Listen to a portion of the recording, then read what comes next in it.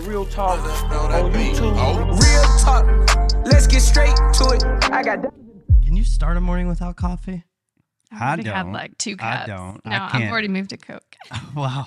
You're my day right now. They say, though, if you get out in the sun, like early, first thing you do, get out in the sun and then drink water and wait an hour before you drink coffee, it'll totally change your day. I've heard that. Uh-huh. And wait on getting on your phone, right? Totally change your day. Yeah. I don't know. Yeah. I like that coffee. It wakes me up. I know. It's like my comfort time, like in the I dark. know. Oh, yeah. There's You know? way more to It's it like than I'm not waiting for caffeine. the sun to come up. I know. You rocking a Keurig in the morning or? No, just the whole pot. Oh, wow. Yeah. You're committed. Oh, you do it old school? Oh, wow. Straight drip? Oh, yeah. Well, and I can Drip, almost do drip a whole into the pot coffee pot. myself anyway. Oh, gosh. Yeah, that would be dangerous for me. Yeah. We have one, and if I made a pot, I would probably drink the whole thing in the morning. So I try to not do that. Mm-hmm. So I've been getting in a bad habit of drinking coffee at night, though, which is dangerous. But I like that crave too. the It's taste like- of it. Yeah. That's it's that soothing. old man energy, dog. No, I can do It's that because you too. got married. And it doesn't keep me up. Does it keep you up? It does. It doesn't. It me doesn't at all, me. no. Mm, Caffeine me doesn't neither. affect me. Mm-mm. No. I mean, I'm sure it does, but it doesn't I don't notice the effects per se. I'm sure it's messing with my dopamine and everything, but it's okay. It's okay. I'm young. So, yeah. So, little introduction for everyone back home. You can name and what you do here. I am Nicole Brekelbaum, and I'm the broker for the Farmington office with Collier and Associates. Heck yeah. Heck yeah. How long have you been doing that? We opened that office up in 2021. Is that right? Yeah. Yeah, just after COVID. Okay. Yeah. Oh, that's really cool. So, how long Yeah. have you guys known each other then? Dude, I forgot Heard of about that this. story? Yeah. So I literally just That now was remembered this. 2018. All right. Yeah. I'm telling you, bro. I don't know if we can say this, but we had a challenging client and she was with another brokerage and our client was challenging. And her and I's relationship started with like some cuss words. You know what I mean? Like, no, I'm Very right. Strong conversation. No, you're wrong. I'm right. But there was always a mutual respect there. And Nicole and I, you know, we always understood that we were just trying to represent our client to the best of our ability. Now, hers happened to be her parents. Right. There's like an added level there. Yeah, and I get that. And I think that's the only one I've ever had where people signed and then it fell through. Dude, it's like it weird. fell through. At It's the so end. weird to be on the other end of a deal like Yeah. that because they're your clients. You got a fiduciary, but they're wrong and they're being assholes. And so it's hard to manage that process because I have to represent those clients no matter what. Mm-hmm. And so my position is one of protection of my clients, even though you know that they could do things a whole lot different. And Nicole, I think, understood that, showed me some grace. Oh, Then ended up Yeah. joining our brokerage. What was that, like a year or two later? No, I mean it was maybe 6 months Oh, later. for real? Because I mean we Golly. had just had that transaction, and then the brokerage I was at kind of closed down overnight, and we were all kind of scrambling like, where are we going to go? One of the others just was like, oh, we should go over to Collier, you know, and I was like, yeah, I don't know that I Stuart's don't gonna know. take me. Oh, So we gosh. just did that in like, yeah, it was 2018, and I came over November of 2018. Yep. Yeah, Yep. so mhm. She was, how many did we have here? Whenever 9. So when the Yeah. three of us So she came was over, we were 10, 11, and 12. Holy cow. a Yeah. true OG, dude. Wow. Yeah. No joke. Isn't that crazy how life works? Even whenever Mm-hmm. you're on the other side from somebody, it's like if you can have mutual respect and just do the best you can and the other person sees that Mm-hmm. that's where your heart is, it's like possibilities are endless. And now we're working together and she's one of our leadership brokers, cuz.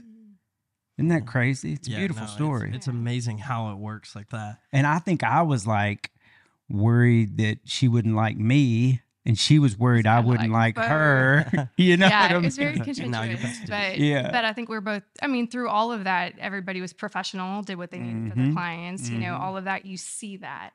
You know, so Yeah. Heck yeah. No, that's awesome. That's really cool. So You texted last night a little bio about yourself. The thing that stuck out to me completely, and I related to so much. So you've moved a lot, huh?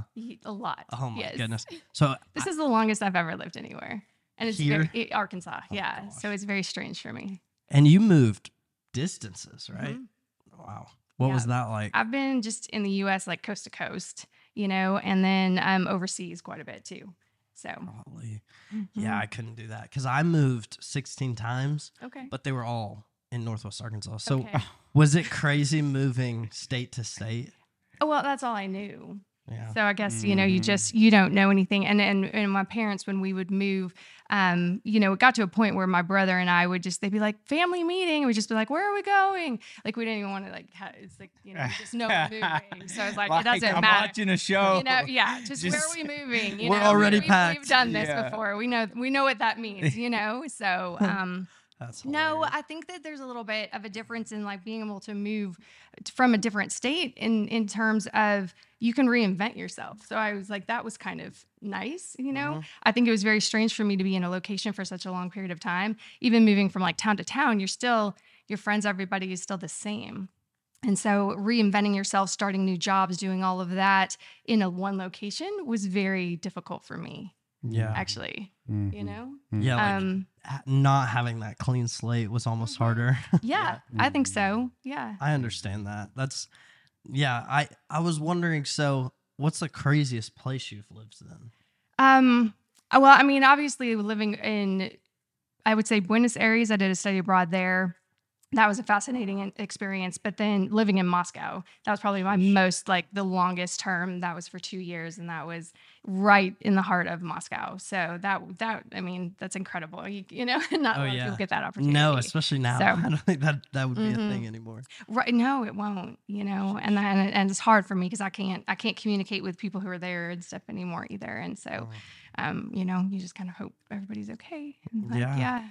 That's a cool experience. I though. always have a lot of respect for people like that can just go move because they're not bringing that relational capital with them. I mean, you develop these spheres and you develop this support network and you've put into these relationships. And then even as a child, you very much still put into relationships. And then you go and you kind of have to learn to stand on your own and kind of go, it's me. I'm good enough. It's like I don't have a lot of the sphere around me vouching for me, and it's just you. And I think a lot of times, especially in the South, it's like, well, who's your family? Where do you go to church? What is your heritage, essentially? Yeah. What we're going to approach you based on of your affiliations or your connections or your kind of your standing in the community. In the South, I think it's real common. And so somebody that can just learn to go, here's who I am and I'm enough and I'm an individual. I know for me, this is totally different. I get it. But you figure out real quick when you go to rehab. And so the 3 that I went to, it's like, nobody cares what you've done. Nobody cares if you've had success. You're a drug addict or you're an alcoholic and you're all the same. And it's interesting to see when you get 100 guys in a room for 90 days, who is going to stand on their own and kind of go, I'm here to heal. I'm open. I'm humble. I'm enough. And so I think for somebody moving around the country like that, you learn to approach that, and it comes through. And I think that's why you're a leader here. I found when I was trying to learn Spanish, and you'd go and you'd be, you say you mess up words and stuff, and they're very like, oh, we understand you. We know what the gist of what you're saying, and they try to help you. It was like in Russia, if you didn't conjugate correctly, they kind of ignore you. It was the Cyrillic alphabet, so it's really hard to read anyway, And so, I mean, I learned the Cyrillic alphabet to be able to sound out words to get around the metro and everything myself. But there was like a convenience store underneath me, and I would go down there and I'd be like, internationally, you would think you could go like, okay, there was Diet Coke there, and I was like, Shatiri Cola Light. Shatiri is the word for 4. I've got 4 fingers up, and I'm like, Shatiri Cola Light. And they're like, yani panema, I don't understand you. I'm like, Shatiri, cola light. I'm pointing at it. And they're like, shiram cola light. And I'm like, yeah, I didn't conjugate the word for. I'm like, come on.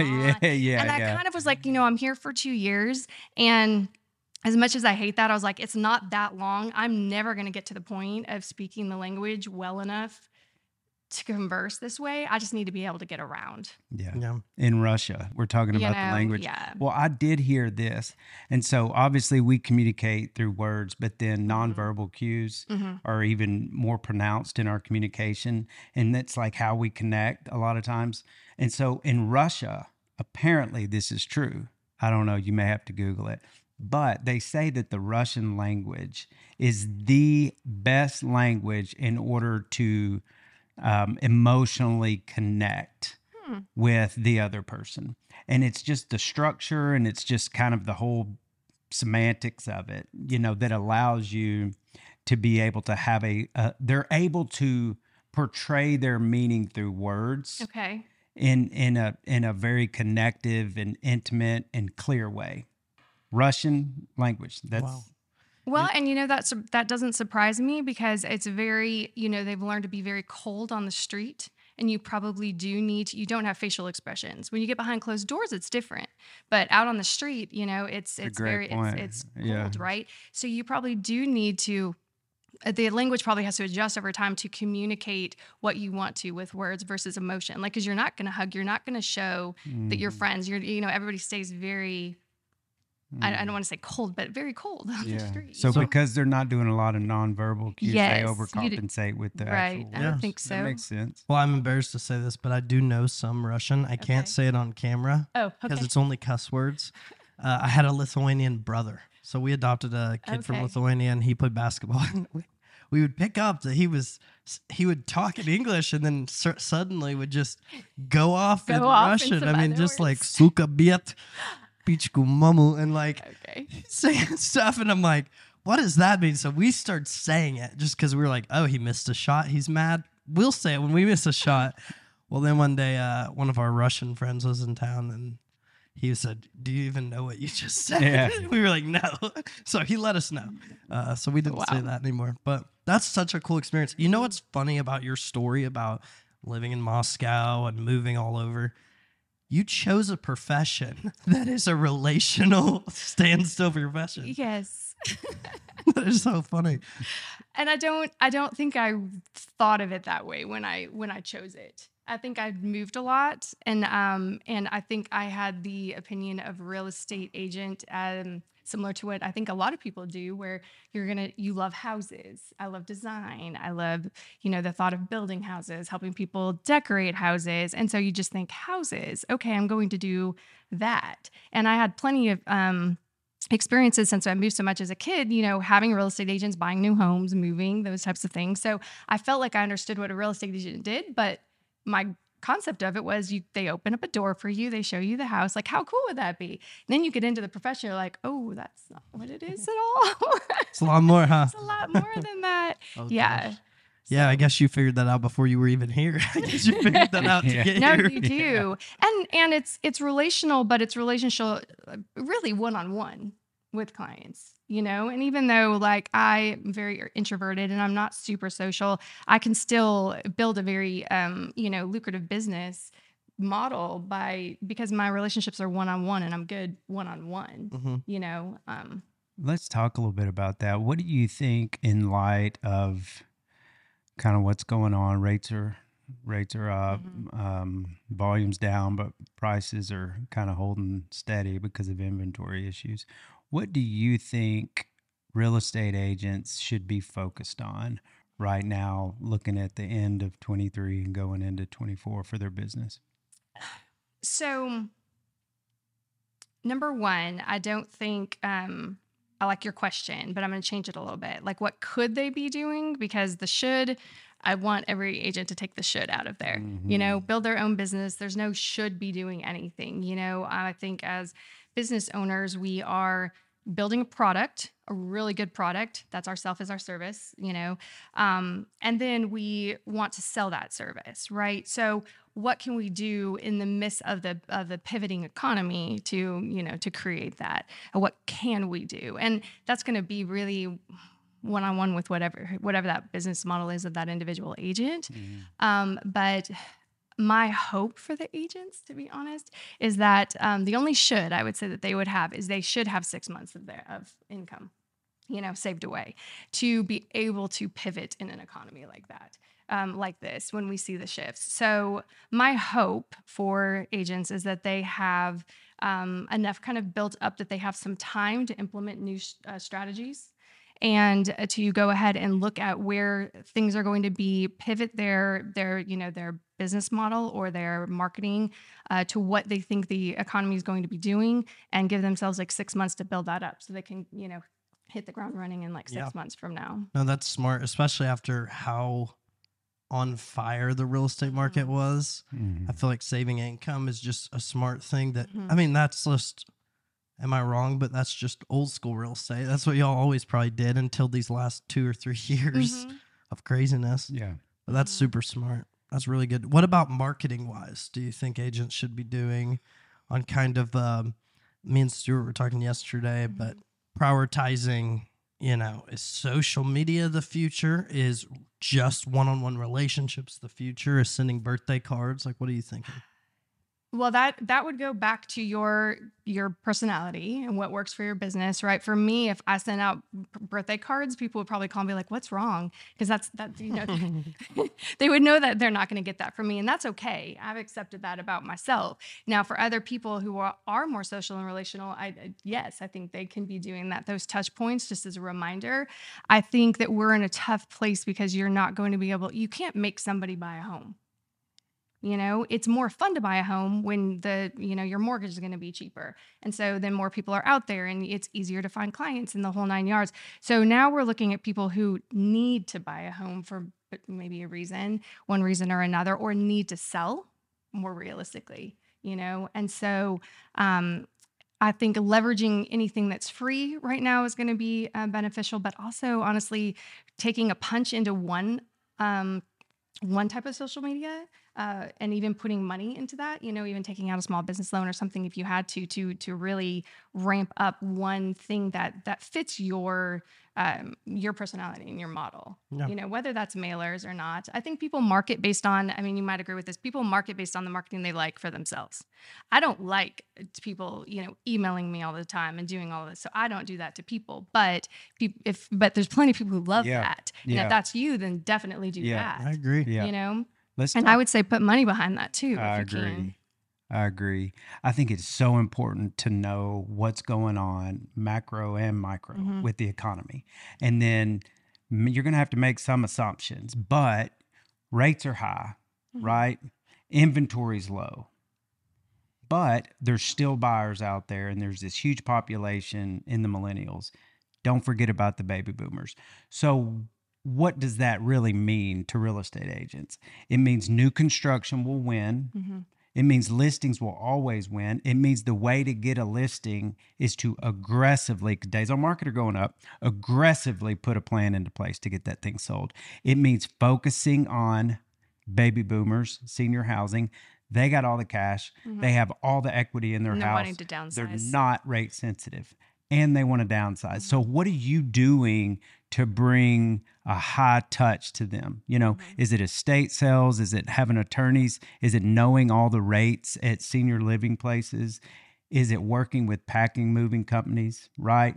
And then as far as buyers go, always have an idea of what's going on in the market, and be willing to source off-market deals. Be willing to go out and find off-market deals for people.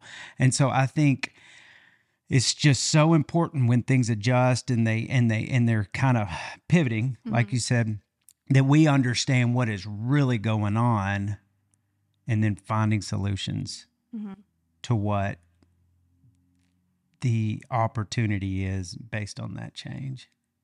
No, that's so good. That is so good, because you're exactly right. And that's what's cool about what both of y'all have said is there's not a single answer for a time in the market, for a strategy, or for, like you were saying, your personality. I mean, that's what's so beautiful about real estate. It's so crafted to, like, for example, you were just saying how your personality matters. Well, let's say you're a very nice person overall. It might be good for you to go meet some senior people, help them find a place to go, like you were saying, do that strategy. Yeah. Maybe you don't like one-on-one time. Okay, go to a bingo night. Sure. Figure something out, because that's what's so cool. Yeah. And you're right. Like, that's the rate sensitive part was pretty cool, because, I forget the rates aren't even high to seniors right now. I know. Well, I think Nicole hit the nail on the head too. It's like how you perceive people marketing to you tells you a lot about yourself. And if we're trying to be true to ourselves, then we need to allow our marketing efforts to reflect that. That's authenticity. And so Nicole is very smart, very driven, very detailed oriented, and her clients know beyond a shadow of a doubt she ain't gonna miss anything. You know, she's not out here throwing parties like some of the agents, having huge big get-togethers, and it's her, and it's true. And I'd use her as a real estate agent, because of that. She's true to herself. She knows her skills, she knows her abilities, and she's really, really good. The worst thing agents can do, I say it all the time, is to watch Nicole and be like, I want to do that. Mm-hmm. I want that level of detail in my business. But they're not at all detailed, and they're extroverts and they're loud personalities. Mm-hmm. It's like, find out what it is that resonates with you and take that to the community. You do a good job at that. Well, thanks. Yeah, you've been saying that for a while. I know. Build on someone, but make it your own. Yeah. And it doesn't hurt to team up with other agents who have the skills that you don't. Good point. That's how I started, even when one of the agents that was at my previous office, he would go out and find the people, but he didn't like doing all the busy work behind the scenes, and I love that. I'm like, oh yeah, I'll go stage and, market a house all day long behind my computer. I love that. Yeah. And I'm good at it. Yeah. And so I think, but he'll go, to walk the land and talk to the clients. I'm like, go do that. That's, go have fun with that, Yeah, that's pure. That's good. And I think that those things are just really important, and you don't have to do it all on your own. Yeah. Well, and that's one of the most dangerous things. Dangerous is in a good way, is knowing yourself. Yeah. And knowing your strengths and knowing your weaknesses and knowing other people's. What do you mean dangerous? Dangerous in a good way, like you could rule the world, Because, that's the thing. Like you're a superhero and you're a threat to like... Yeah, exactly, bro. Okay. Because the thing is, dangerous is a modern term. People flipped the narrative on dangerous, just so you know. I like it. But anyways, so it is dangerous, though, because here's the deal. If you know where you're weak and where you're strong, you can maximize your efficiency and know those points of the people you need to surround yourself with who have different strengths. And that is huge for a team, for just work itself. All of it. It's everything, isn't it? Even if you're working a corporate job, find those people that will be accentuate what you're trying to do to reach the goal. Don't get caught up in personality issues. Recognize the similarities and leverage their skill and abilities. I think it's so easy to just kind of make these judgments and go, I don't know if I really like their personality. And then we lose out on so much collaboration potential and a lot of times success for us.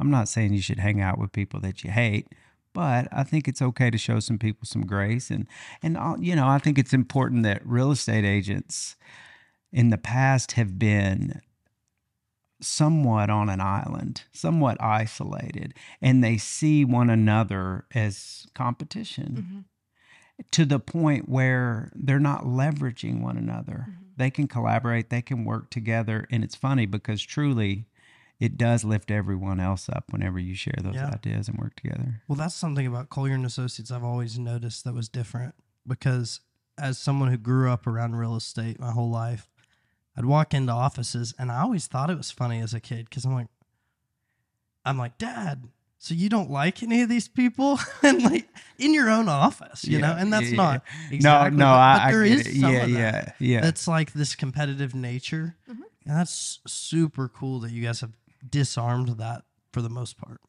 I think there's a trend, right? And I kind of call it the rise of the the agentpreneur. You know, where before agents would work for a firm, the firm did all the marketing, and they got floor time, and they got whoever walked through the door next. So there wasn't a need to market yourself. There wasn't a need to do anything like that, and you got leads and you got business from, you know, just being an agent and wherever you hung your license.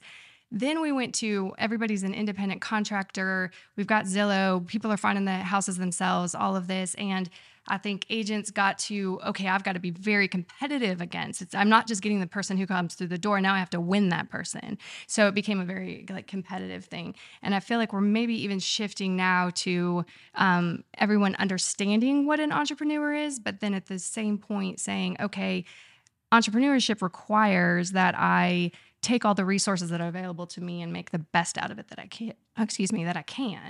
You know? And so maybe I give up a little bit of commission, but I'm looking big picture now of building a business and being a CEO, and CEOs take in other workers, other, you know, resources. Right. And so hopefully that shift will just continue going. That's really good. No, I like that. Yeah. People need to hear that. I agree. So when you started Collier and Associates and you joined, was that how it was? Was that shift into individual contractor, had it taken place completely, or were y'all kind of I mean, dude, I didn't even know what was going on. You know, like I had no clue. You know, like I don't know. I was just trying to pay my bills. Yeah. You know, really, I didn't know what. I still don't know a lot of the realtors. And I don't go to the board and like do all the awards and stuff. We've always kind of done our own thing.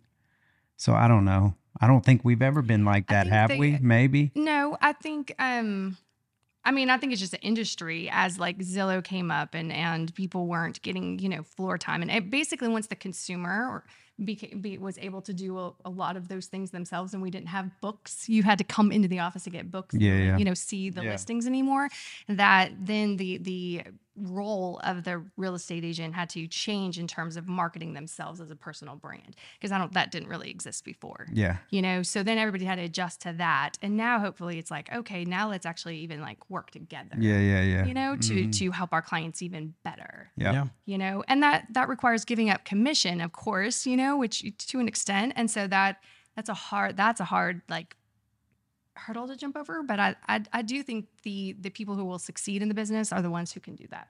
Yeah. So I have a question that's, as a non-realtor, I feel like I can ask this, but it's an elephant in the room. You said commission. Is commission been taking a big hit lately? Is that what's happening, or are agents still able to get? I just mean if this is your full-time job, you are living on a commission-based life. You know, so then when you don't have just the monthly income rolling in, there's a little bit more of a scarcity mindset in the industry as a whole.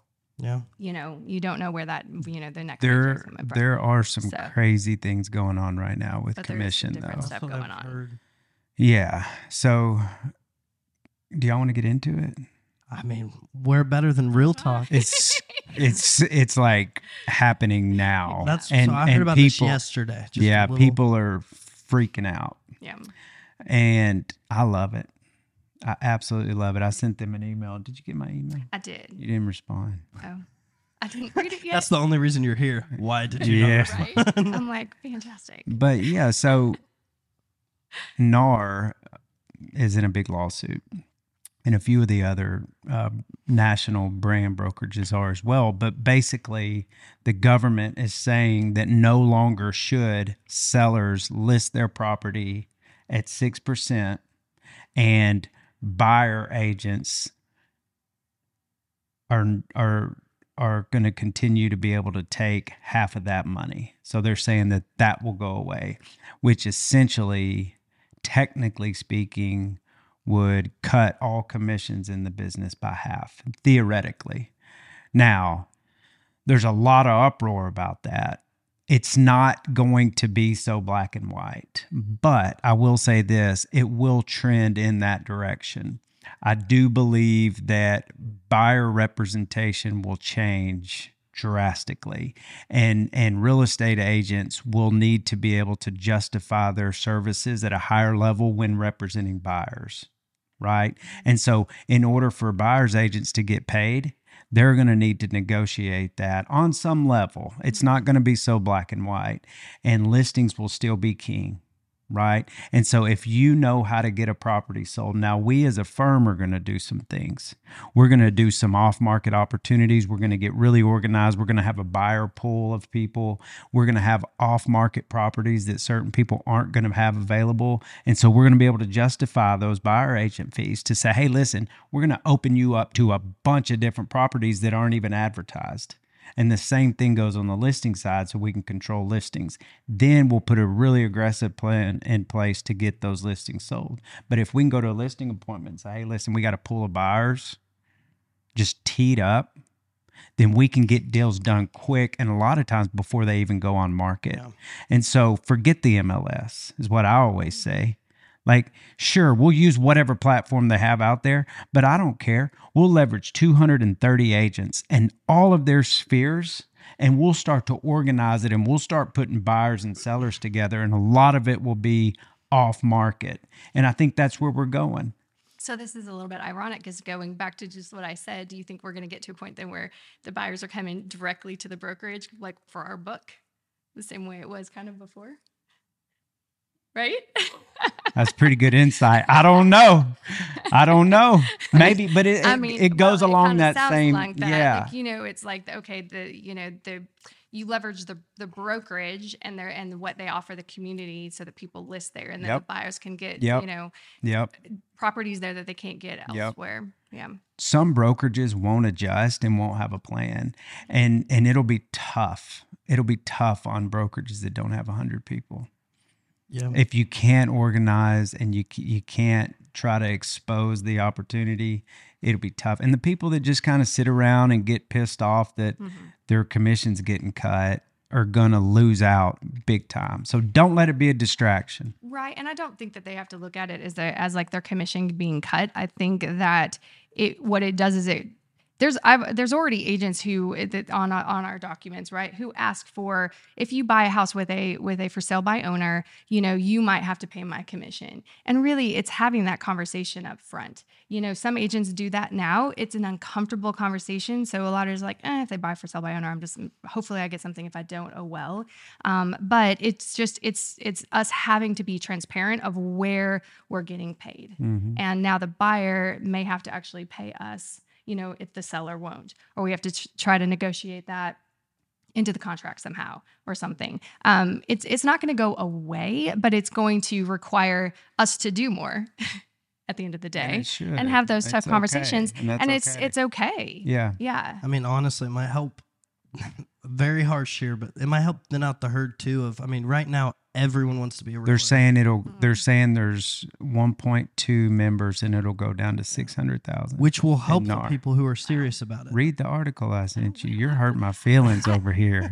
It was in the article. I'm like, okay, I'm gonna do the podcast, and then I'm going to go read his stuff. You got the title for this Real Talk episode 4. Nicole gets exposed. Yeah. For not I reading didn't the emails. read the 5 emails you sent yesterday. It's crazy what's going on. It's crazy what's going That's on. a Like huge shift, it especially is. with everything It is else. massive. Yeah, and even if it doesn't pass, it's going to trend in this direction. And so you need to brokerages of our size need to start their own kind of in-house MLS. Well, here's the thing. Am I wrong about this? But just the fact it's been mentioned now gives these people leverage to negotiate. You're exactly right. Because they heard it. So they're going to be like, I don't care if it passed or not. I'm not paying it. And so there is you just got to learn how to adapt. And it sounds like you guys are on top of it, which is sick. I think going back to what you said about like the book and the stuff, that's what's funny is everything makes a full circle. Everything. Every single thing. Even old trends. In some regard, come back around a little bit. I think what happened is you had this age of information where Now, instead of going to the brokerage, you could go straight to the property. Yep. The problem is now everyone can go straight to the property. Right. Yep. So you have to go straight to the agent before they've signed the listing agreement. So that's what's going to start happening now is to these off markets, because it's just this, how can I beat the next person looking for a house? So yeah, I could actually see it going a step further. Like, hey, what listings do y'all have coming on the market next week? Yeah. Can I have a book? Yeah. Yeah. Well, and if we go back, though, in history and you look at why there are buyer agent fees now, it's because everybody used to represent the seller. So are we just going to go on a cycle of this again? If all the buyers go directly to the listing agent, let's say, to buy the house, because so that they don't have a buyer agent fee, who's representing the buyer? Then the buyers are all underrepresented. We've already had that happen and it was in the called history buyer before. beware. Yeah. Back in the day. I think it's going to cause other issues that will have to get worked out. Yeah. Yeah. Because I got to go through this a little bit with the house I just bought. It was a for sale by owner. I was using my dad as an agent, and I got a cool insight. I didn't know how that worked. And I was like, and so he negotiated commission up front, like you had said. But I'll tell you what, as a buyer, first time home buyer specifically, I would not have wanted to do that without an agent. I know. That would have scared the crap There's out a of me. lot of pieces to it. Now, the agent's role is much different and will continue. The agent's role, gosh, we're almost just community advocates. We're like subcontractors. We're administrative assistants. We're real estate experts. We're, knowledgeable about what indicators influence the value of a home. Like our breadth, our scope has widened so much, which is in my mind a great way to justify costs. And so you said you needed a real estate agent. Well, the fact is most people that don't use a real estate agent end up in a deal. I'm trying to think how I read this, but end up paying more for the house than those that were represented after the commission comes out. Yeah, I believe that 100%. I had that talk with my wife because she was selling her house in Missouri. My dad found her an agent in Missouri, a local girl who is a dog, by the way.